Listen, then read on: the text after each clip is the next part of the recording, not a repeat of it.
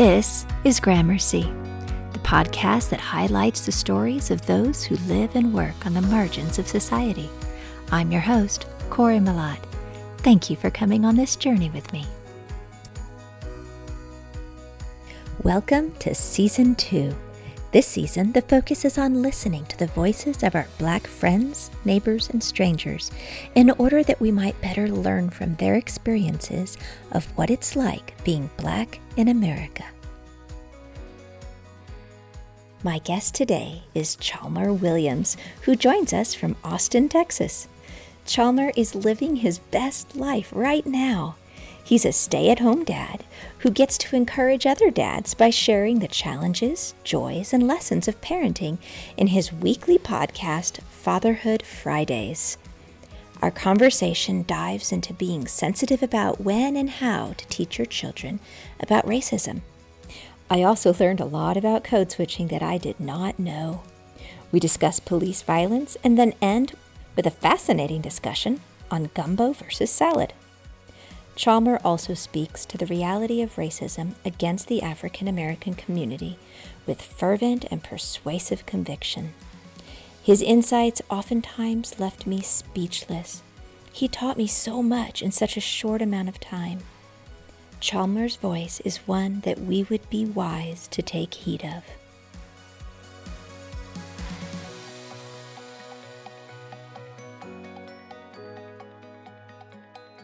Well, Chalmer, I am so excited to get to visit with you today and to see the world through your eyes. Thank you for joining me. I'm glad to be here. I like to start off with what I consider a more easy question, which would be if you were having a dinner party and could invite any three people in the entire world from history to the present, who would you like to choose and why? So as the three people I would choose, and this might sound strange to some, I would choose my dad or grandparents on both sides of the family. That would be like one person. Okay. Like, whether it's my dad because he's not alive, my grandpas, they're not alive. I would want to invite them to a dinner party. 2, Kanye West, and 3, Jesus. What are the whys behind all of those choices? Well, the why is for my grandpa and my dad, they're no longer alive.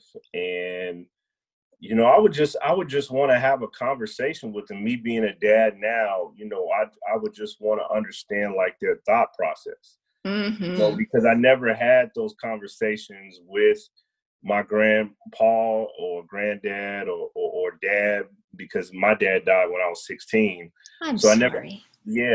I never had a chance to have those conversations of fatherhood or just, their thought process of why they did things a certain way or why, they, my grandparents were never married. I never knew.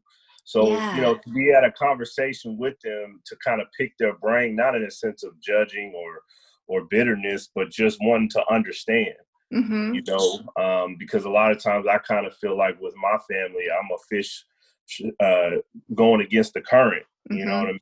That's been set before me. So that would be the why for my, lineage of men.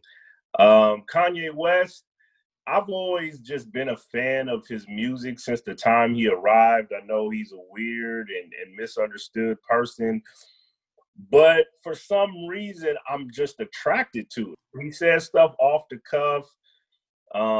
He talks in theories and concepts, but he just seems interesting. And I would just love, hypothetically, if he was not just at a dinner with me, but if he was on my podcast, just to kind of understand and decode more of who he is as a person. He certainly is an influencer, isn't he? Yeah, because I kind of feel like he's the Quincy Jones of our time. You know what I mean? Yeah. That's what I would say. And I mean, there's a plethora of other things that he's involved in, but I think it would just be cool to just be next to somebody like that and just kind of see without the media, like who they really are behind the music. Yeah, for sure. And And Jesus is self-explanatory, right? Yep. It's just Who doesn't want Jesus at their party? Yeah, I mean, we model as Christians, we're supposed to model after him. And so, I would just want him to be there, so I could see like what I'm doing right with my life, what I'm doing wrong. Maybe he could turn some water into wine and things of that nature. So, well, back to your grandparents and your dad. I can totally understand why you want more of that time with them, because you want to see what parts of yourself that you get from them and what parts your children have picked up from them, and just to better understand yourself, right? It helps to know your history. So what a loss. I'm very sorry for that loss, because not only is it a loss of relationship and say, hey, Dad, look at my kids and my family and my wife, but I see you in my son, or I saw you in how I responded to somebody today. And that is something that you don't realize to be thankful for until you don't have it anymore. Huh? Yeah. And I mean, a lot of times when people have those references or reflections, they're more secure in who they are, whether it's a father, whether it's a man, a woman, mother, when they can reflect on those, this is something your grandpa would do. This is something your grandma would do. This is something your dad would do. They're more secure in their identity or their role. So true. That's a very important point. Speaking of your dad, I'm interested to hear how you were raised, what it was like growing up being Chalmer, and what were the fun, positive, wonderful memories you have, and what were some of the things that are more traumatic and that took kind of a lot of years to work through? Yeah. So, for me, and I'm going to drop a bombshell on you that you probably didn't know about me. You're in Fort Collins, Colorado, correct? Yes, sir. So I was actually born and raised in Denver, Colorado. Seriously? I'm dead serious. Like, but you're in Austin now. In Austin, Texas. Yeah. Wow.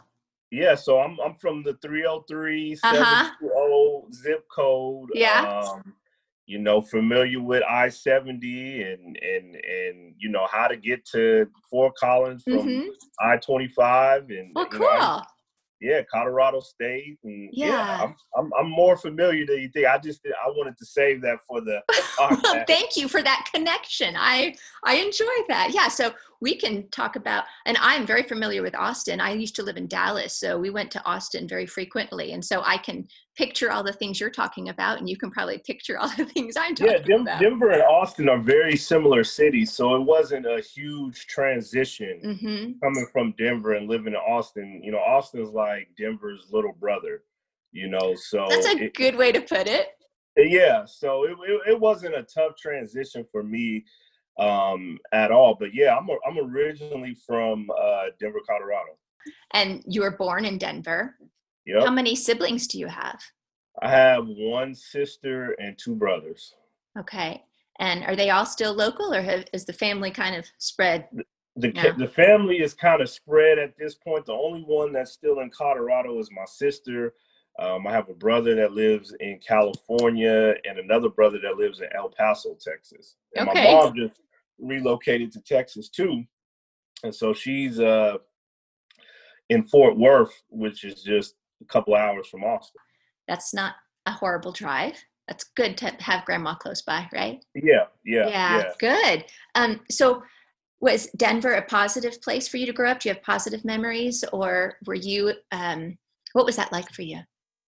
So Denver, it's kind of an oxymoron, because when you hear the word Denver, a lot of times people think, the mountains and the skiing and, just the outdoorsy place. And it does provide that.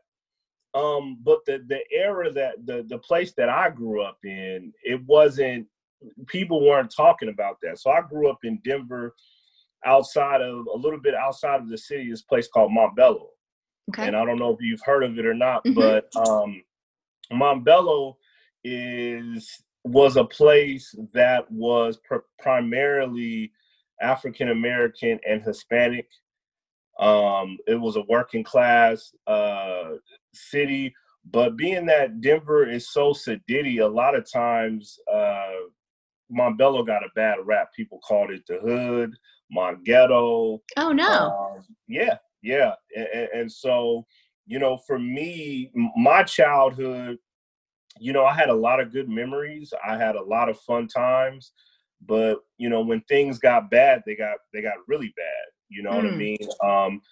My parents were both together, very involved. My mom was like a community mom. She worked at the middle school as a secretary, and my dad worked at a bakery manufacturing. So we were just a working class family. You know what I mean? We ate dinner together. We went on vacations. We different things. And so, if you put that setting and put us in a middle class, it would just look like we're thriving. But when we were in Montbello, it just looked rough because of some of the things that were happening inside the community, like gang culture, like people selling drugs, people on Section 8, drug addicts, just all these things that are outside of your home.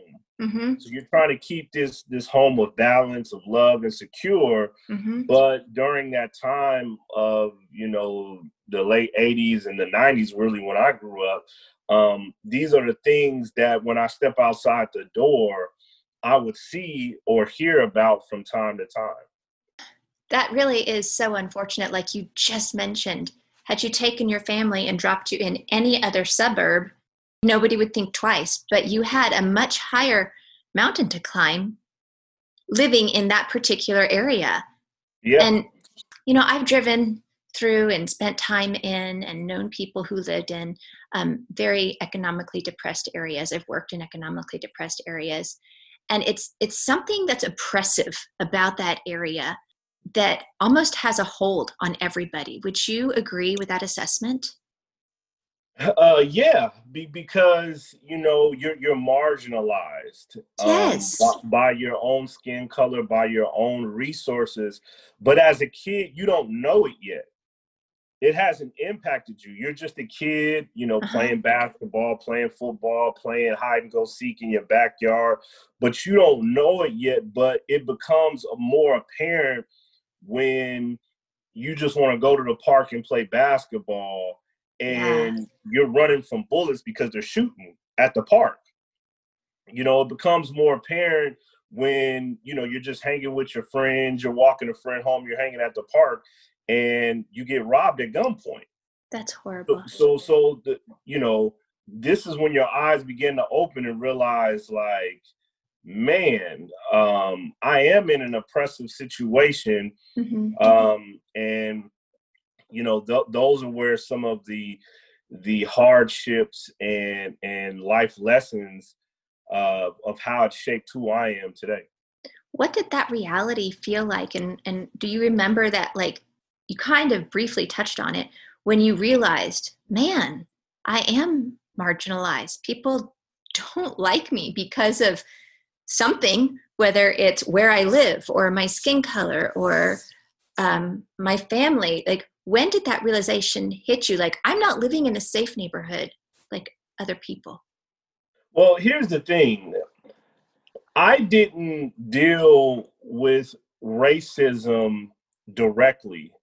When you are in an area where it's predominantly Black and Hispanic, it's not so much racism as it is classism.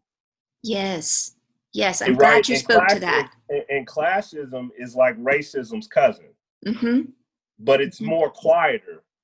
So sometimes you don't pick up on it that you're in a situation that is, economically disadvantaged, lack of resources, lack of access, because everybody's like you. Yes. When you see your neighbor, they're Black. When you see a neighbor who's Hispanic, you might see an occasional white neighbor, but you don't really know that you're in this situation. I didn't realize that I was in a situation like that till my senior year in high school. Really? When I transferred from my neighborhood school, Montbello High, and went to East High School, which is like in the heart of Denver off of Colfax. So then that's when it became more apparent that people don't like me because of the color of my skin. People have negative comments because of the area that I come from, because, you know, you're in school and then you tell people where you're from and it's like, oh, you're all the way out there. Or, you know, they say indirect things about your race unconsciously. And so then, you know, when I was a student, a senior at East High School, these were the first experiences of, you know, understanding about how people see my community, because I didn't see it like that for a long time. But when I stepped outside of my community, I realized, like, wow, people really think my neighborhood is the hood. People really think my neighborhood is the ghetto. And me being more well-rounded and more level-headed and have had other experiences outside of Denver and outside of Montbello, I realized that Montbello's not the hood.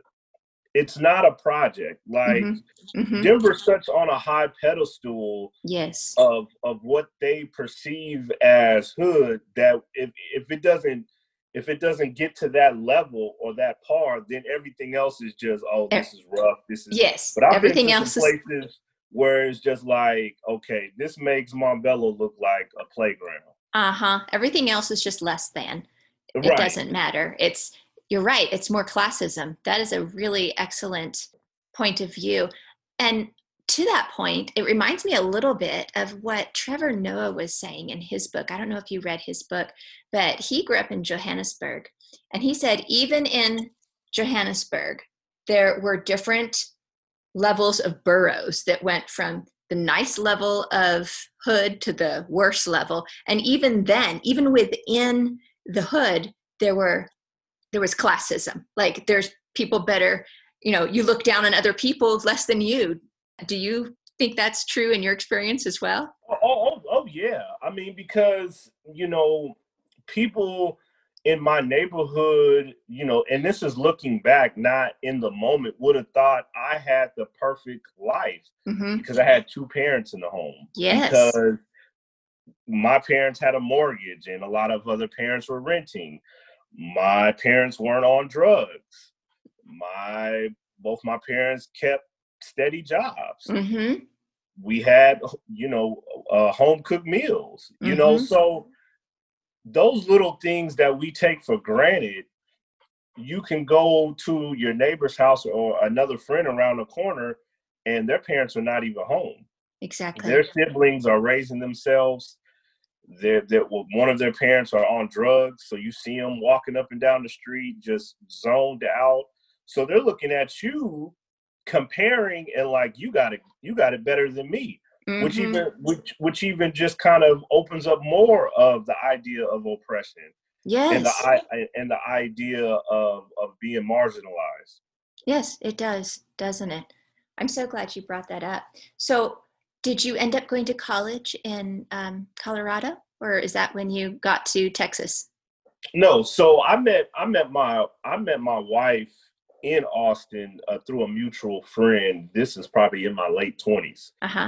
So we met in Austin, and then we end up relocating out here because this is where I met her. Okay, cool. But I went to college at a historically Black college and university. I went to Tuskegee University. Oh, awesome. I've always wanted to visit that place. My goodness. So that's where I went to college. And, Lucky you know, they took a chance on me, and, you know, I ended up graduating. And for me, that's when my narrow view of what I thought life was about, and it began to broaden, because now I'm dealing with my own people, but now I'm seeing Black doctors, Black lawyers. I'm seeing what the Black middle class look like, what the Black upper middle class look like, what African Americans that could be snobs. Like being in the HBCU, even though it's your own people, you're seeing a broader spectrum of your own people. So when people, you fast forward to 2008 and Barack Obama is elected and people are just raving on how eloquent he speaks. Mm-hmm. For me, that was nothing new because I knew people on campus that spoke like that all the time. Yeah.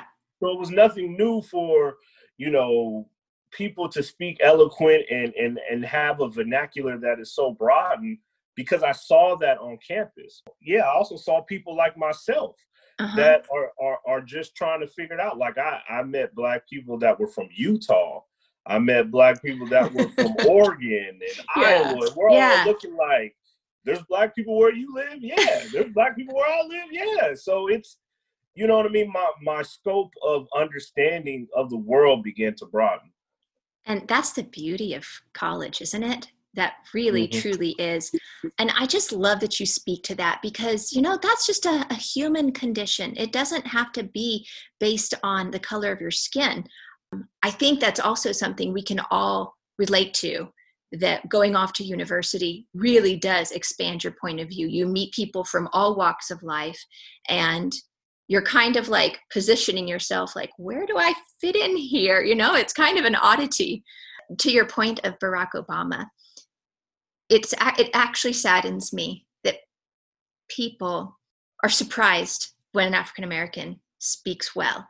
One person doesn't represent the entire race. And that's why when a lot of times people of non-color do something wrong and then they go to an activist or somebody that is representing us, they think it makes it better. And it's like, he doesn't represent us. Just like Obama doesn't represent the entire African American. It's so much broader and there's so many more subtle nuances to the African American culture, the two different extremes that you look at.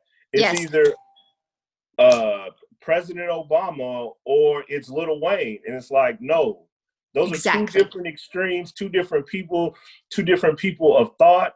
And so we have to close that gap and look at it from the nuances of what you see in the middle, because everybody is unique and everybody has a different story, and you can't lump us all together. Amen. I love it.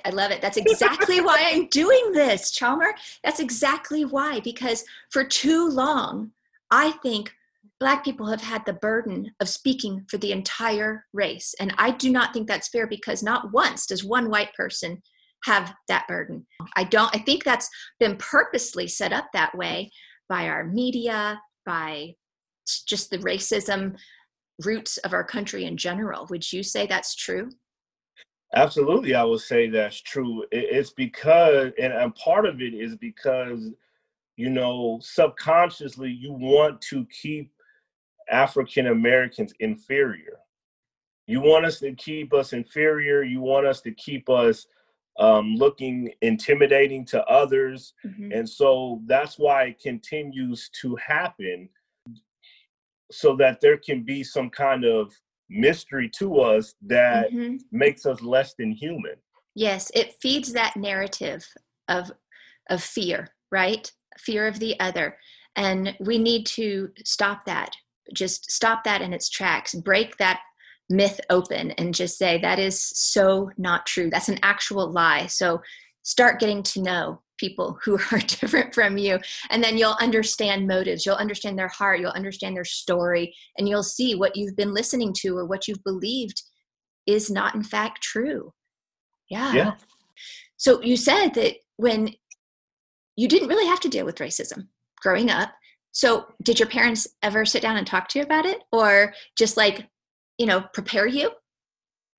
My parents didn't talk to me or prepare me directly. You have to remember that 25 years ago, sure, there's racism that exists, but at that time, African Americans, the middle class was growing. You were seeing a lot more positive images on TV of Black representation. And so even though there was a lot of bad going on in our communities, there was a lot of good. And so my parents, for them coming from the 60s and 70s and, you know, having the childhood that they had, they probably thought we had it better. Oh yeah, for sure. So they didn't do it directly. We would like watch, and I'm sounding my age when I say this, we would watch like blockbuster movies, and then we would kind of talk about it like this is racism, or my dad would watch something and he couldn't handle the movie and he was like, I can't watch it. Because it's making me feel a certain type of way. That raw emotion is making you feel a certain type of way about a white person or a group of white people that you don't want to feel. You know, something as simple as Mississippi Burning. Awful. You remember that movie? Yes, I do. Movies like that came out in the 90s, Color Purple, that's the 80s, but for my dad, sometimes he couldn't watch the whole movie because you end up being fueled with a rage and an anger because of how we were treated. Yes. And so that's indirectly. So you're seeing something as a kid, but he's not saying this is racism, but you're seeing how this movie that we're renting is making him feel. Or my mom going to work and struggling to get a promotion, and then another white woman comes in and gets the promotion because of her accolades, or her going to this prestigious college versus my mom going to community college. You know what I mean? So you know it's something there, but they're not articulating or preparing me for it. So you felt it. You felt it. You felt what they were feeling, but you didn't have you couldn't put a name to that feeling. Couldn't put a name to it. You knew what, as you got older, you knew what racism was. You know what I mean? But again, the racism that you were seeing or learning about was so dated compared to what your reality is. So you thought that was just back then. That's not now. Right. That's not my reality, because what you're seeing is, okay, a white man and a black man don't like each other. They're living on opposite sides of the track. There's brutality going on. There's the community raging. But you're also seeing in this movie or reading in this book how this black family stuck together and became a tight-knit and created their own. But that wasn't my reality in the 90s. I was seeing, gangs and people killing each other and people's houses getting broken into and shooting. So it's all of this going on. And I don't think my parents equipped me enough to be ready for racism on a grand scale, because a lot of my experiences was just happening within my own race. Wow. So your dad never shared any of his experiences with you? No. And he was about as light as you are. Really? Yeah. He might have told me a story here and there, but it wasn't like, let me explain. It's different when you tell a story and then you explain the narrative behind it.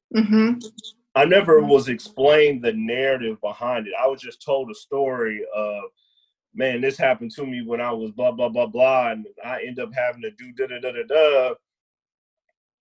Yeah. And it would just be the end. You know what I mean? Based on your experience growing up, how have you and your wife chosen to discuss this with your children? Are you a lot more forthcoming? Are you just waiting? I'm interested. I'm genuinely interested in what you feel is striking a healthy balance. Well, my kids are really young, and what I mean really young, right now they're just 7 and 5. Okay.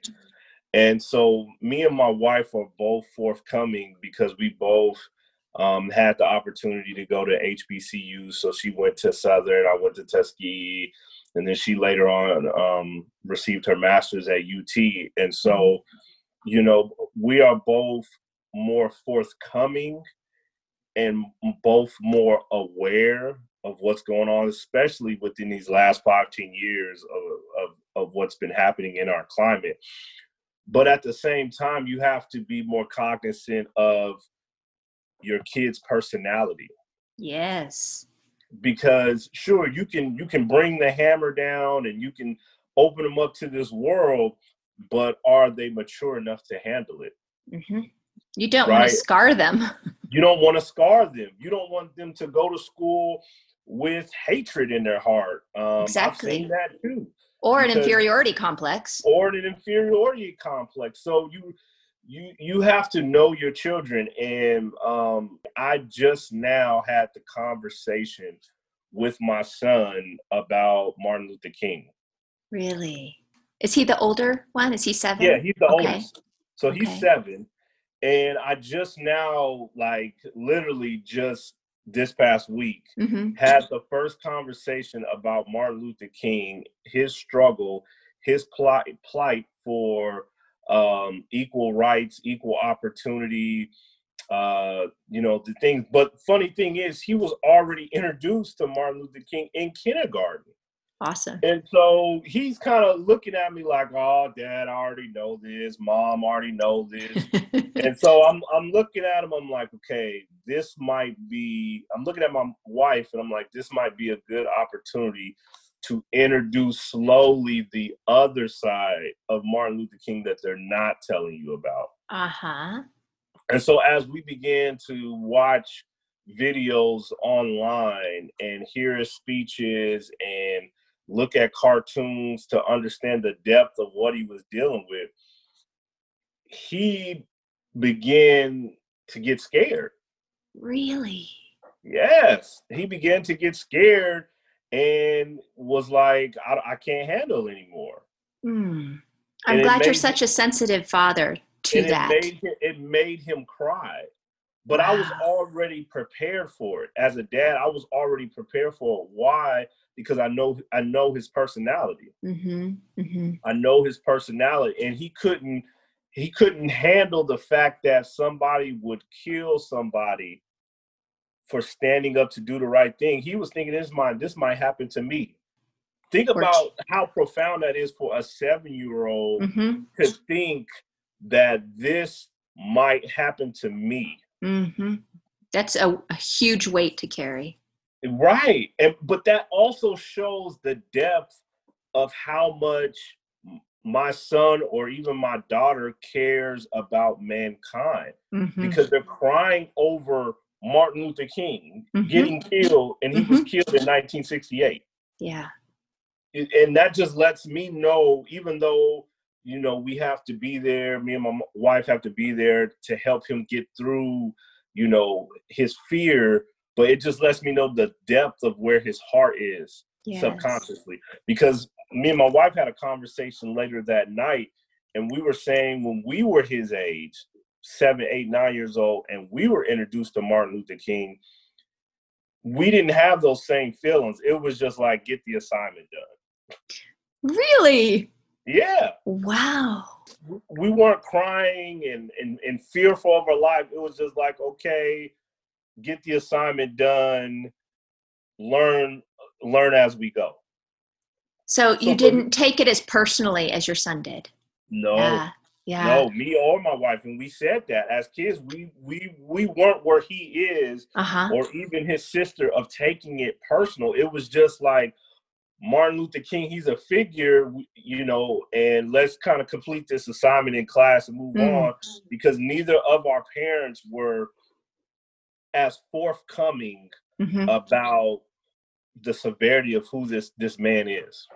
I was just going to say that is a testament to your parenthood. I think that you are that in tune with your children, that you wanted to frame it in a way that was educational, but also touching his heart. And I think that's just beautiful. I'm so impressed with the way you guys chose to do that.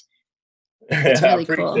That's really cool. Yeah, maybe I'll do an episode on Fatherhood Fridays around what we're talking about. Yeah, that's definitely something. I think a lot of parents might feel like they're alone in. They don't know how to handle it. And there's not one right way. Like, I know there's not one right way. Like you were saying, you have to be careful of your child's personality, right? So how close do you dance around it? Are you blunt? There's so many different angles you could come at it that that would be really interesting to see how many parents have discussed this and what outcomes they've had and what method and style they used. So when was the first time that you noticeably, you said, hey, that was just racist, that thing that person did to me? When was the first time you experienced it for yourself? So the first time was about 17, 18 years old. And I know that sounds like late coming to the table, but it's not until you get outside of your comfort zone and you have to interact with people that don't look like you, don't sound like you, that you start experiencing racism. And so I remember two things, and I'll bring up one. So at 17, I was trying to find this part-time job, and a friend of mine told me that this calling center was hiring. And so, went down, filled out the application, went through the interview process. They asked me background. And so they wanted me to take a customer service recorded test, right? Mm-hmm. Like, we want you to say these 3 lines, mm-hmm. Okay? So I say the 3 lines, and they're like, okay, your voice sounds too deep. I need you to sound like this. So I'm like, okay. So then I tried to mimic what this guy is sounding like and this lady sounding like, but I can't do it, mm-hmm. because that's their voice and this is my voice. So then after the 3rd take, they were like, okay, we need you to more phonetically pronounce these words. And I'm like, okay. And so I probably went through like 20 takes before it hit me, like, I'm experiencing racism. Uh-huh. Because of the way my voice sounds over the phone. Yeah, don't be you, be us. Right, be us. And as African Americans, we actually have to do that all the time. Really? It's called code switching. We have to sound a certain way in front of constituents and associates that we would sound differently in front of our family and close ones and friends. Really? I did not know that's what code switch meant. Code switching is, you do it all the time. African Americans do it all the time. It's almost like it's innate in us to learn this in order to survive the world. So like, you yourself, me and you could go in for the same job and you're literally being 100% of yourself. Mm-hmm. Me, I have to tone down myself, mm-hmm. and be more proper, be more, which is nothing wrong with. And so a lot of times we as African Americans, we have to code switch in order to survive and thrive in the real world. Thank you for educating me about that. I did not know that's what that word meant. Yeah, code switching. They talk about it all the time. There's even a podcast called Code Switch. I didn't know that's what it was about. Yeah, for us in the African American community, that's what it means to us. And we do it more often than none, and we end up losing a sense of our culture, a sense mm-hmm. of who we are, in order to assimilate into the masses. Well, I don't think assimilation is a good thing. I think assimilation is a place to hide.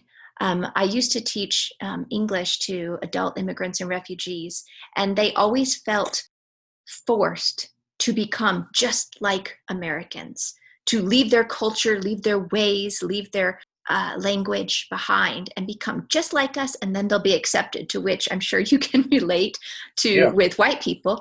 But then I told them, no, there's another way.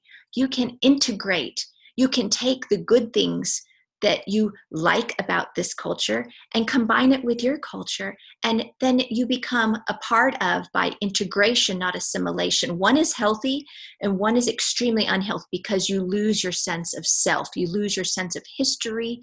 You lose your sense of worth. I think assimilation is very dangerous. I think assimilation is very dangerous. And I would even add to you or up you one and say that I wouldn't even integrate, because integrate is so similar to assimilation. What you have to look at yourself as a salad versus gumbo. And I'm gonna break that down. Okay, do it. I like it. I like this analogy. Okay, when you have gumbo, you have all these different ingredients, right? You have sausage, you have chicken, you have okra, you have the roux, you have rice, and whatever else you want to add in it. But once you taste it, it just tastes like gumbo, right? Yes. Versus a salad, you have all these individual things. But when you taste it, you can still taste a tomato. You can still taste a cucumber. You can still taste the cheese. You can still taste the olive. It doesn't necessarily get clumped into one integrated thing. You're still tasting the separateness of it. So what I would say is that you can be an individual and still be inclusive. Yes. Like in salad. Yes, I appreciate your point of view. That is just a fantastic visual that I'm going to carry with me. Thank you. Yeah, but it's hard because in order to be an individual, it's hard to be an individual, especially in the workplace or just day to day, because you're asking for something from them. You're asking for a job, but they look nothing like you. So what do you do? Do you be an individual in efforts that you're thinking in the back of my mind, they're not going to hire me because of what I bring to the table as an individual? Or do I have to code switch and water it down in order to get the job and then end up being myself once I'm on the job? My personality, my culture, my history. Those are the dualities that people of color, not just Blacks, but people of color deal with all the time. And that's why I gave you, a little bit of figurative language around, at the end of the day, you just have to be a salad and figure out how you're going to coexist and be inclusive in whatever world that is, whether it's the workforce, whether it's your neighborhood, whatever world that exists. Instead of just being gumbo, because you lose the sense of the taste or the flavor that you bring. That is genius, Chalmer. Thank you. I appreciate that point of view. I see the duality plain as day now, and I'm glad you spoke to that. That is, man, I have so much to sit and meditate on after we talk here. This is fantastic. I appreciate you. I sure hope you've not experienced anything negative like this. But have you? How are your thoughts? What are your thoughts on police? Have you had positive experiences, negative experiences? Do you fear them? For a long time, I used to fear the police. Really? And it really kind of started around my teenage years. Looking at, seeing my neighborhood, seeing how the police were handling some people that I knew in the neighborhood, some people that died behind police killings, me getting pulled over and getting tickets for speeding, or, when you get pulled over. For a long time, I used to get pulled over and it would be one cop behind me and then a second cop would come. So a lot of us as African Americans know, anytime that second police comes, you're not about to just walk away with a ticket.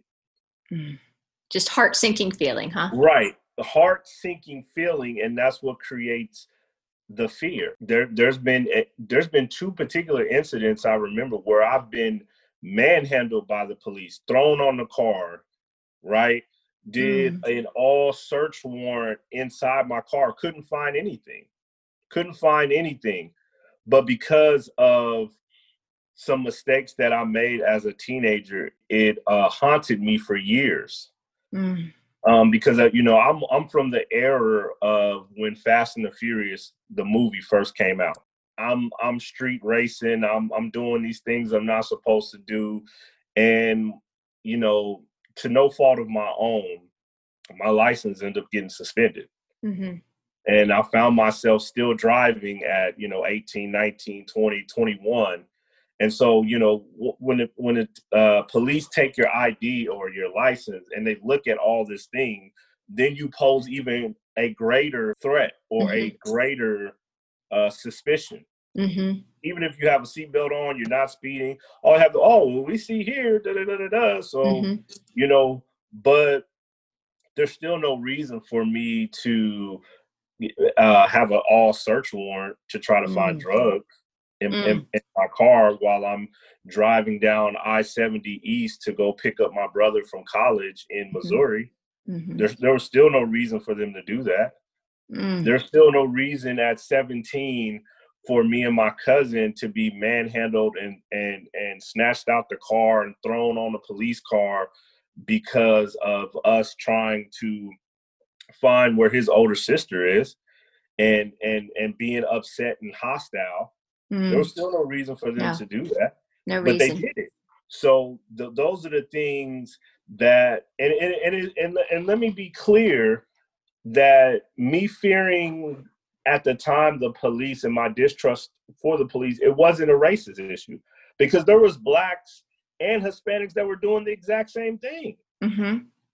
So this wasn't about race. So no, it's not about police. It's not about race as it is how they treat African Americans that come from these communities. And I often believe, this is my theory, a lot of them have been desensitized because you're on the beat as a police officer all the time. You're dealing with all different kind of just wild people. So then subconsciously you start thinking all people are like this. I think that police officers should be on the beat for like a year and then another year just be in the office doing paperwork to kind of just normalize you again and realize this isn't every Black and Hispanic person. This isn't every white person. These are just people that are doing these things for whatever reason. But this isn't everybody. You don't have to treat everybody like this. But when you're trying to, crack down on crime, when you're trying to make communities safe, and there's no relationship there. Exactly. If there's no relationship there, how do you expect a person to respond? At one point when I was little, we had police officers that used to hand out baseball cards. I remember that. When the Rockies first came out, they used to come, and this is when they built the police station in Montbello. They used to come and hand out baseball cards. What happened to that? Right. So now it's become a place of power, so that over under thing and the whole authoritarianism and that you don't question me. And I think everybody is afraid of the police. I'm afraid of the police. But I can understand why you have a more inherent gut-wrenching fear. Yeah. I mean, now, being a lot older, I don't carry those same fears. It tends to creep up every now and then when I think of police is behind me. But I'm now a full-fledged adult. I'm 37 years old, right? So the days of fixing up my car and playing loud music and looking a certain way, them days are over. So to them, I probably don't look as threatening to them no more to even have suspicion to pull over, Yeah. So, and those are the things that we have to worry about as African Americans too, are just our appearance. Your appearance is, air quotes, threatening. Is it threatening to just people in general, or would you say the law enforcement community, or who do you think it's threatening to? I would say both. to anybody that doesn't have a consciousness of understanding African American culture. And so for me, and I'm just speaking for myself, that's why after a while I stopped caring what people thought, because I'm like, you're going to fear me no matter if I have a clean cut look or I have the dreadlocks to my shoulders. Some of you are still going to fear me no matter what I do or what I say. So I might as well just be an individual. Do you get tired of trying? You get tired of trying to integrate, trying to assimilate, trying to sound like this, wear this, because to some, it doesn't matter. I mean, years ago, Henry Louis Gates, the person on PBS that does all these documentaries, author, different things like that, he forgot his key and end up creeping in his window to get in his own house. And the cops were called on him because they thought an older man, 50 plus years old, was in there breaking in a house. That's so sad. This is Henry Louis Gates. No one's safe. Yeah. Right. He's 50 plus years old, and somebody's like, oh, he's breaking in somebody's house. And it was his own house. He just locked himself out and forgot the key. So that's what I'm saying when we're talking about this question of the police, and we're talking about this question of identity and being an individual. These are the many things as African Americans we face, and these are some of the things that I have faced. You have completely expanded my scope of understanding in how you've expressed your opinion today, Chalmer. Thank you for your eloquence and in your verbiage and giving me visual pictures and the vulnerability of sharing exactly how you feel about these things. I think... And be clear, this isn't an opinion. This is my reality. Your reality, yes. And we all need to hear these things. It's important that everybody hears it, respects it, and tries to understand. Well, you've already given us so much wisdom, but would you have one final morsel, one thing that you would like to say to a white person or people in general to help them better understand you, or systemic racism or inequality, or just plain what it's like being an African American? What would it be? I was pondering on this question right before our interview started, and I'm going to give an analogy, and I hope this can make it clear as possible. Take two pair of glasses, right? Take two pair of eyeglasses, step on one, and don't step on the other one. When you step on one, then put them on your eyes. This is how non-people of color oftentimes, not all the time, oftentimes see systemic racism, inequality through a broken pair of lenses. So you see it, but you don't see everything in its clarity. So how can you speak to it? How can you get involved in it when you're already seeing it from a distorted lens? You know something's there, or you might not know something's there, and it's like having a broken pair of glasses on. But for African Americans, we have the glasses that are not broke. We see it as clear as day, from the grandiose scales of it to the subtle nuances of it. And some Black people that might hear this might not like this. Sure, do we throw the race card out there a lot? Yes, we do. But for some, we have legitimate reasons why. Because throwing the race card out there just shows you the oppression that we've been dealing with forever. Well, and it's on us to listen to the people who have the clarity. It's that visual is just so genius, because that's how I'm going to see it from this day forward. We need to let the people with the clear vision lead the way, and we need to listen to them, and we need to follow their instructions and be sensitive to give them the lead we will follow, we will educate ourselves, those of us with the broken glasses, and hope that eventually we find a good optometrist, right? Who can get us better glasses. And the good optometrist really is, in my opinion, is not so much of being sensitive and being aware. That's just the foundation. But really opening up the door of privilege, access, and resources. Mm-hmm.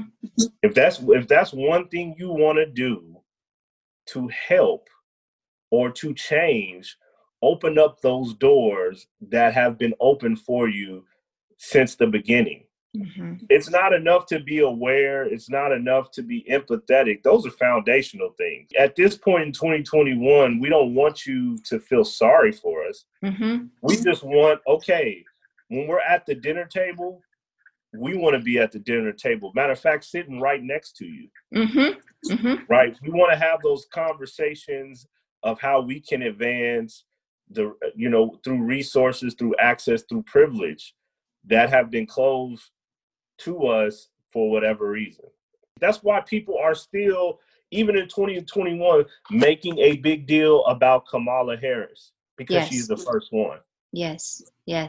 Because now she has access to all that privilege and power, right? Right. But it's look how long it's taken. 2021. Right. Yeah. My African American sisters are even on a lower totem pole than African American males. Mm-hmm. Sadly.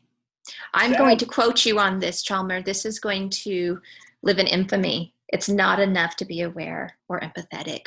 That should be the baseline. Man, how many times have I said this already throughout the interview? That's genius. Man, you have got a voice that needs to be heard. And I'm so lucky that I've gotten the chance to sit here with you today and glean from your experience, your reality. And man, I'm lucky. So I know you're using this voice in a beautiful way. Let's tell the audience what you're currently working on. Well, I'm working on a couple of things, but I have a podcast. It's called Fatherhood Fridays, and it's a podcast dedicated to, fathers, stepfathers, and father figures alike, so that we can be the best fathers that we're called to be. Oftentimes is being a dad, and I'm finding that, being a dad, whether you're white, black, Hispanic, Asian, whatever, there's oftentimes a negative connotation with it. Mm-hmm. And this platform that I've created allows us to tell our story, how we feel as men, mm-hmm. because a lot of times, sometimes women could say you don't talk enough, you don't express enough, or I'm allowing people to be on my podcast from all walks of life to tell their story. I'm not a father expert. I might not have the credentials, but I'm not telling you what to do. I'm just walking along with you as another father myself. Well, I'd like to get to our closing questions because I have taken so much of your time already. But we're just about done. I think maybe we could probably skip. Well, you tell me. Do you want to skip? What is your tip to make the world a better place? Or do you have one that's different from what you just spoke to? I would say that what can make the world a better place is love. Yeah. Love covers a multitude of bad things. It sure does. It's easier to love than to hate, because we were wired to love. And that's the one thing as humans mm-hmm. we need is love. The reason I believe our country is so divided is because we're not on the same agenda. Mm-hmm. And that's loving each other as ourselves. Yes. Very good words. What are you the most thankful for today? This opportunity. Oh, good. This opportunity to express myself about these topics that are passionate to me. I mean, a lot of times I'm in the room listening to other people, or I have to raise my hand to give my thought process behind a question that is open to the floor, but to have a whole hour where I can talk about it from my perspective, I'm just honored by it. That's fantastic. What is your favorite quote? I recently picked up a quote I saw on Facebook from somebody I think I know. Her name is Roberta, and I don't think she'll ever hear this podcast, but I'm going to say it. It says, when writing the story of your life, don't let anyone else hold the pen. Wow. I'm letting that sink in right now. And writing the story of your life, don't let anyone else hold the pen. So pretty much being true to who you are. That's it. Yeah. Nobody knows your story better than you. Mm-hmm. Nobody can tell your story better than you. Nobody can take away or add to your story better than you, because you are, like we were talking about earlier, an individual. Mm-hmm. That's a perfect ending. Thank you so much, Chalmer. I appreciate your time more than you know. It's been such a joy today. Thank you. No problem. Thank you for letting me be a part of your show.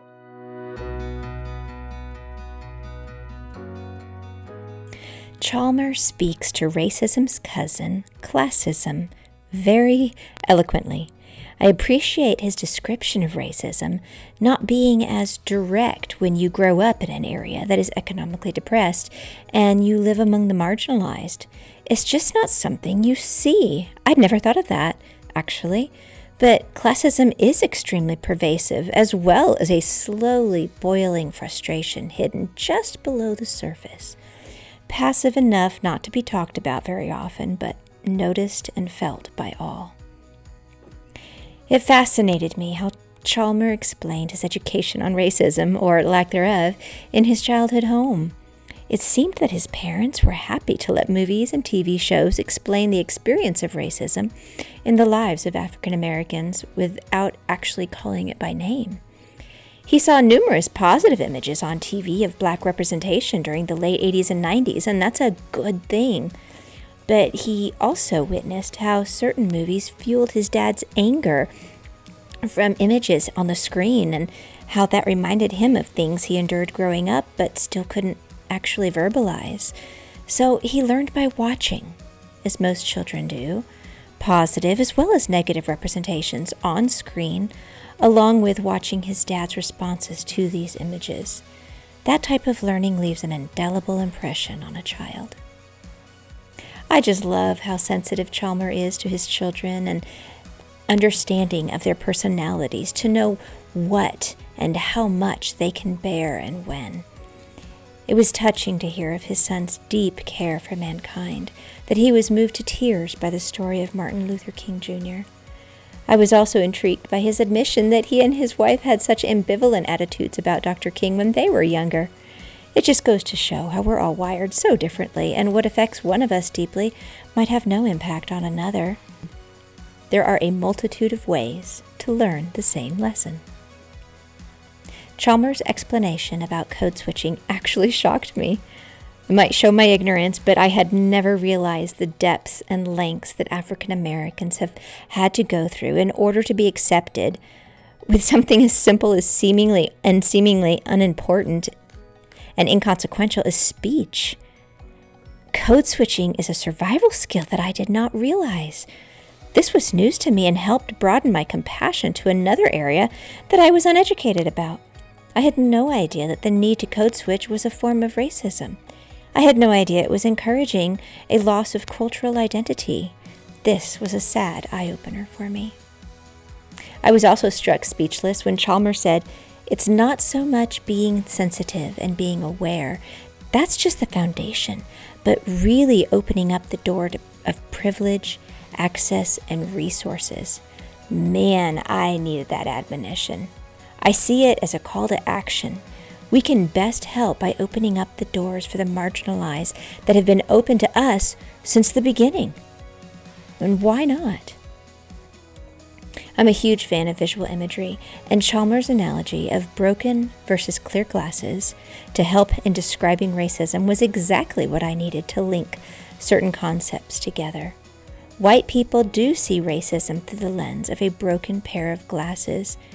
We lack clarity because we lack experience, whereas African Americans have the benefit of clarity through their clear lenses, plus 400 years or more of oppressive experiences to draw from.